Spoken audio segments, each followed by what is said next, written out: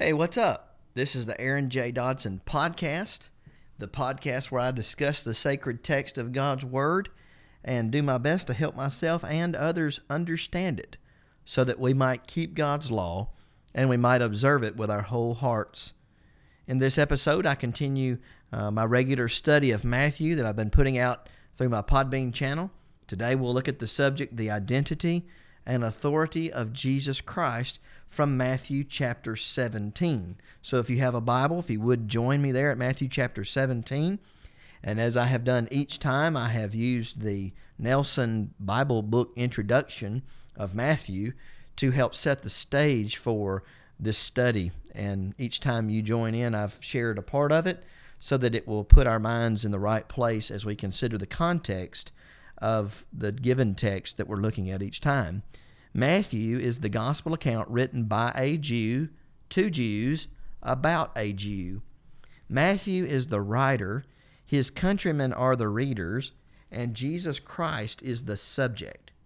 Matthew's purpose is to present Jesus as the King of the Jews, the long-awaited Messiah. He does this through a carefully selected series of Old Testament quotes, and he documents Jesus' claim to be the Messiah.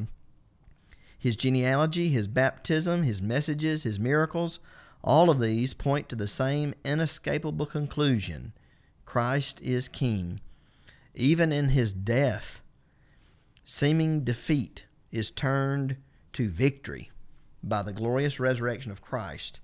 And so the message again after his resurrection echoes forth: the King of the Jews lives. So Matthew is a Jew. He's writing to Jews about a Jew. And his purpose is to present Jesus Christ as the King of the Jews. Matthew chapter 7 certainly records information from God that is specific to Jesus being Messiah, Jesus being King, his identity and his authority. Mount Transfiguration, Matthew chapter 17, verses 1 through 9. When I read this, I think it must have been a most incredible thing for Peter, James, and John to witness what took place on that day, on that occasion. It would have been glorious to have been there. Though we weren't, I'm happy, I'm thankful that we have the record of what did happen, and I like to read over it many times. Midway through Jesus' ministry, Jesus took Peter, James, and John up on a high mountain to pray.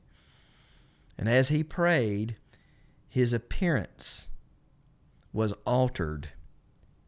He began to shine like the sun, and his clothing became white and glistening. Luke's account says, Luke 9:28 and 29. And at that time, Moses and Elijah appeared and talked with Jesus about Jesus' decease, which he was about to accomplish at Jerusalem. Luke 9:30 and 31. And then as these two individuals, Moses and Elijah, departed from him, Peter, not knowing what to say, according to Mark 9, verse 6, he suggested to Jesus that if Jesus so desired, they would make 3 tabernacles, one for Jesus, one for Moses, one for Elijah. And while Peter was making the suggestion, a bright cloud overshadowed them, and a voice came out of the cloud saying, "This is my beloved Son, in whom I am well pleased. Hear him." Matthew 17:5.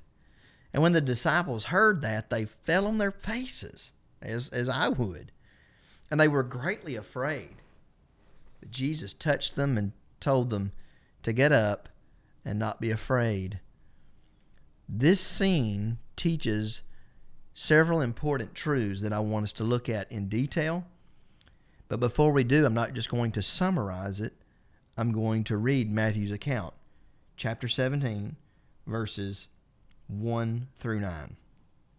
Now after 6 days, Jesus took Peter, James, and John, his brother, led them up on a high mountain by themselves, and he was transfigured before them.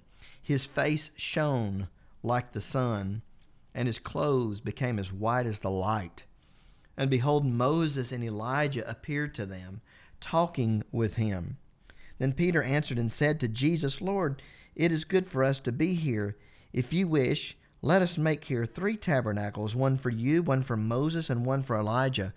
While he was still speaking, behold, a bright cloud overshadowed them. And suddenly a voice came out of the cloud, saying, This is my beloved Son, in whom I am well pleased. Hear him. And when the disciples heard it, they fell on their faces and were greatly afraid. But Jesus came and touched them and said, Arise, and do not be afraid. When they had lifted up their eyes, they saw no one but Jesus only.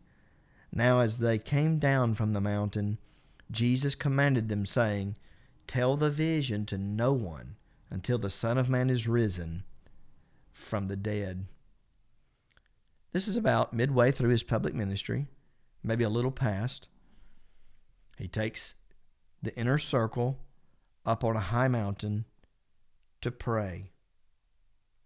Luke chapter 9, verse 28 tells us that they went up on the mountain to pray. And as Jesus prayed, the appearance of his face was altered. His robe became white and glistening.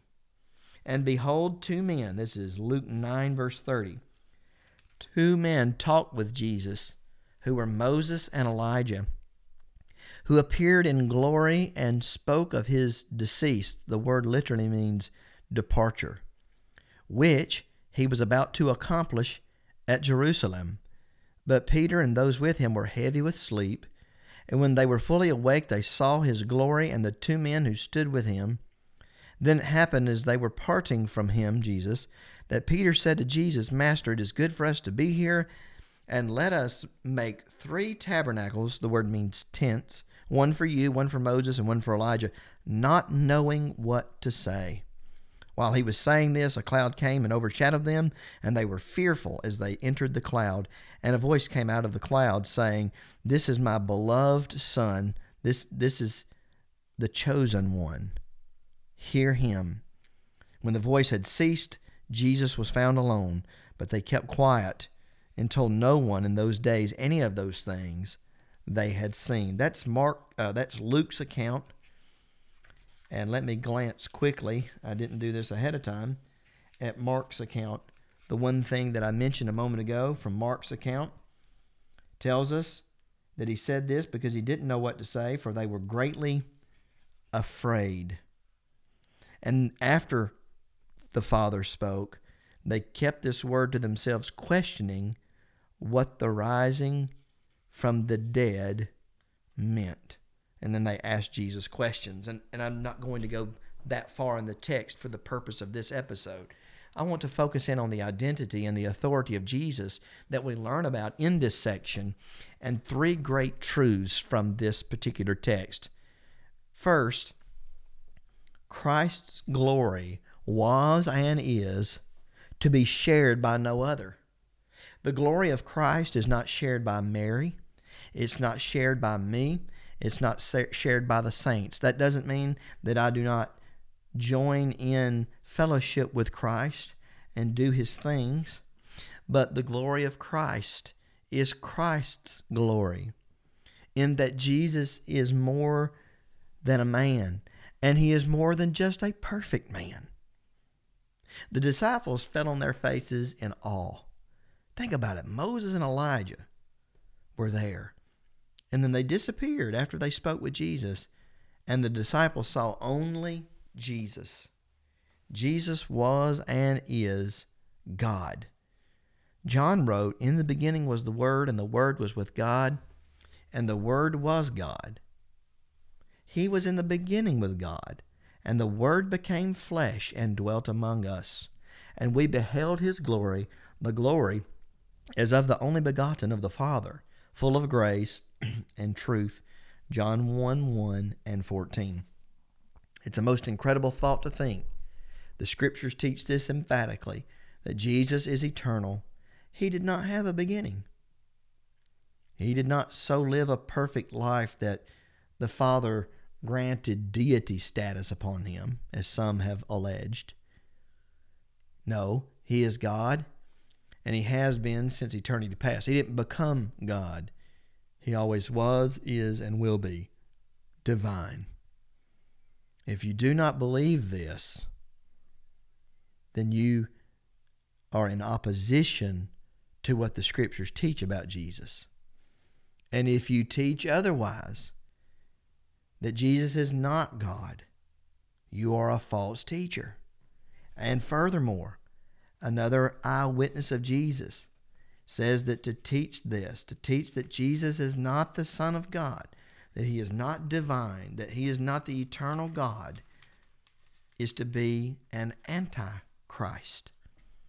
1 John 2:22, who is a liar but he who denies that Jesus is the Christ, that Jesus is the Messiah? He is Antichrist, who denies the Father and the Son. 1 John 4:3, and every spirit that does not confess that Jesus Christ has come in the flesh is not God, is not of God.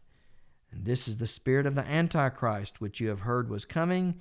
And John wrote in the first century and is now already in the world. Here we are. Jesus is eternal.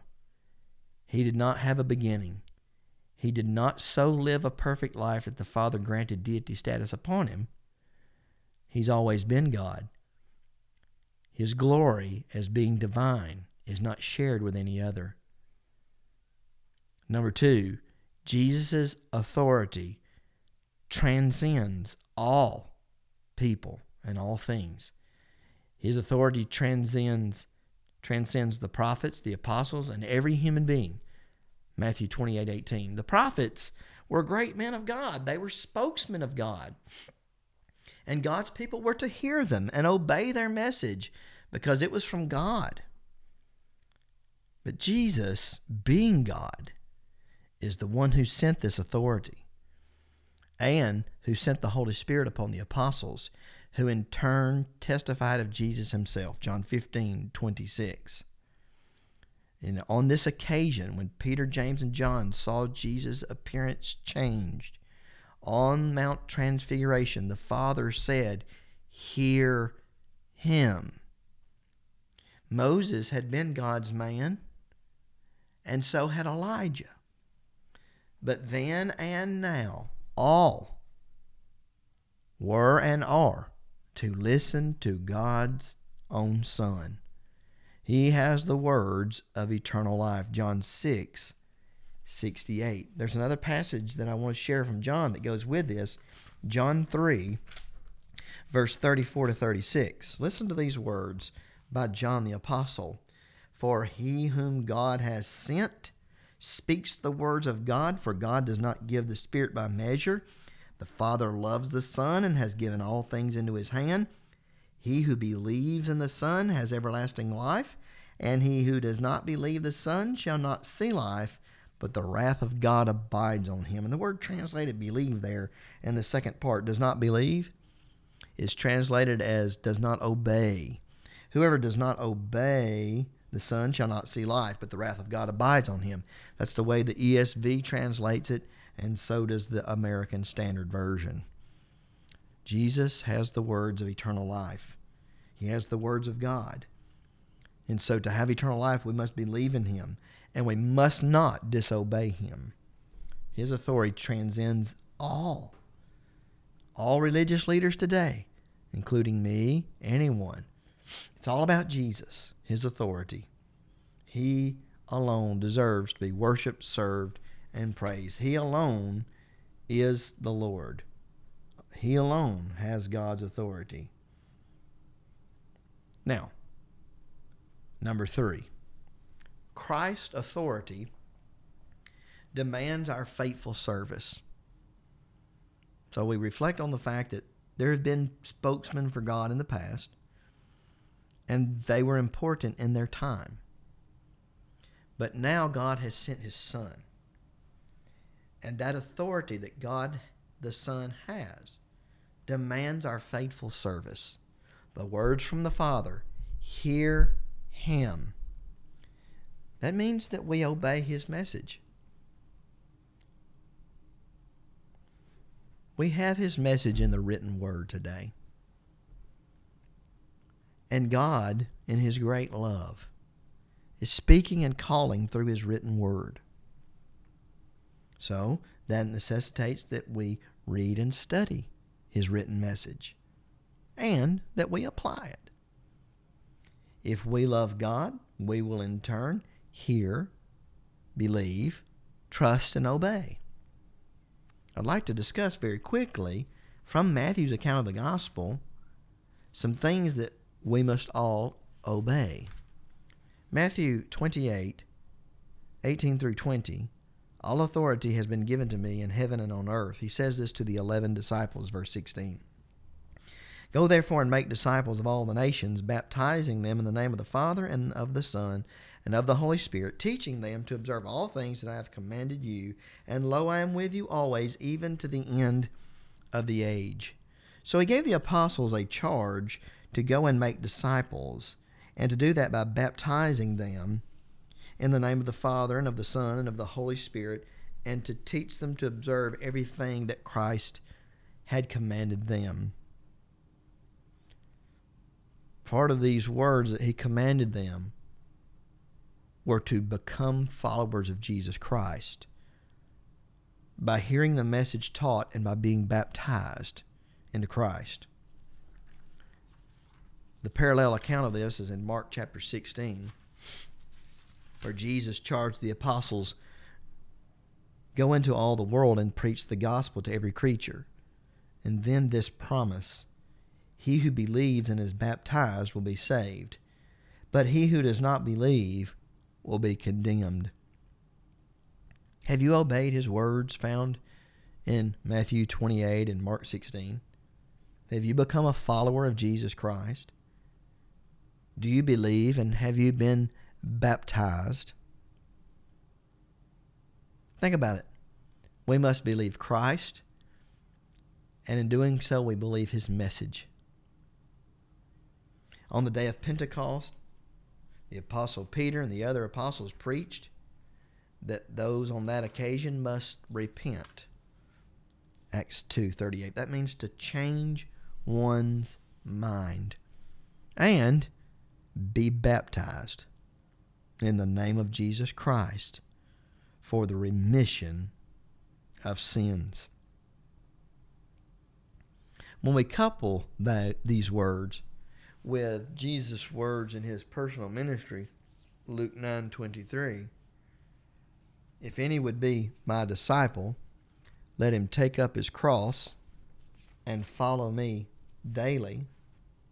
Did I get that right? Let me read it. If anyone desires to come after me, let him deny himself and take up his cross daily and follow me. To follow after Jesus, to deny self, and to take up the cross and follow him, is to hear the gospel, believe that Christ is the Son of God, repent of your sins, change your mind, and be baptized in the name of Jesus Christ for the forgiveness of your sins. In doing this, we are denying ourselves.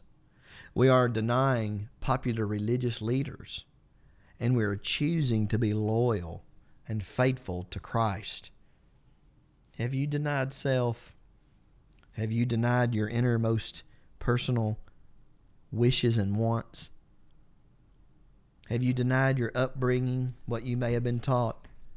Have you taken what Jesus says about salvation and take that alone and believed it, trusted it, and obeyed it? Have you read his word, the Bible, and do you live by it each day? To live by the teachings of the gospel is to live by the teachings of Jesus. Truly, Jesus has all authority. And that's why he gave the commission, Matthew chapter 28, go into all the world. Go therefore and make disciples of all the nations, because all power had been given to him. Do you believe in the glory of Christ? Do you recognize how great and glorious he is as the eternal God of heaven, as the Son of the living God, as the Messiah?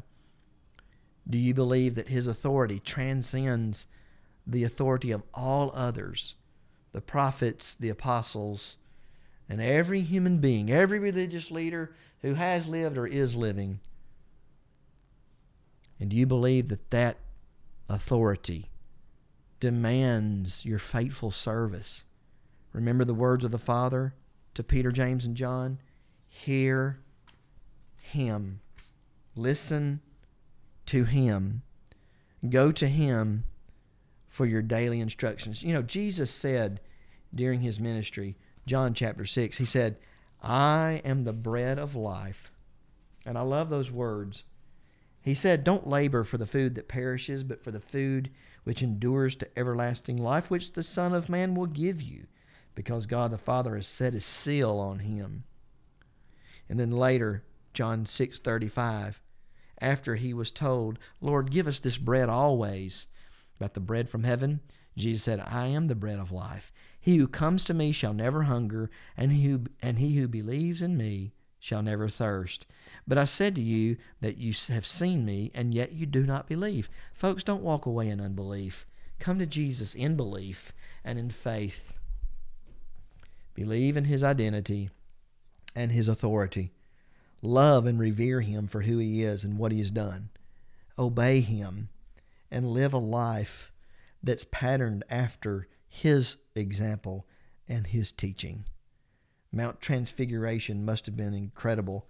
When I read it, I have questions. I wonder certain things. There are questions that I have that perhaps can't be answered. We don't have the answer in Scripture. But I walk away with these three ideas. The glory of Christ is incredible. There is no glory like the glory of Christ. And his authority, his power, it transcends all. And that authority then demands faithful service of me.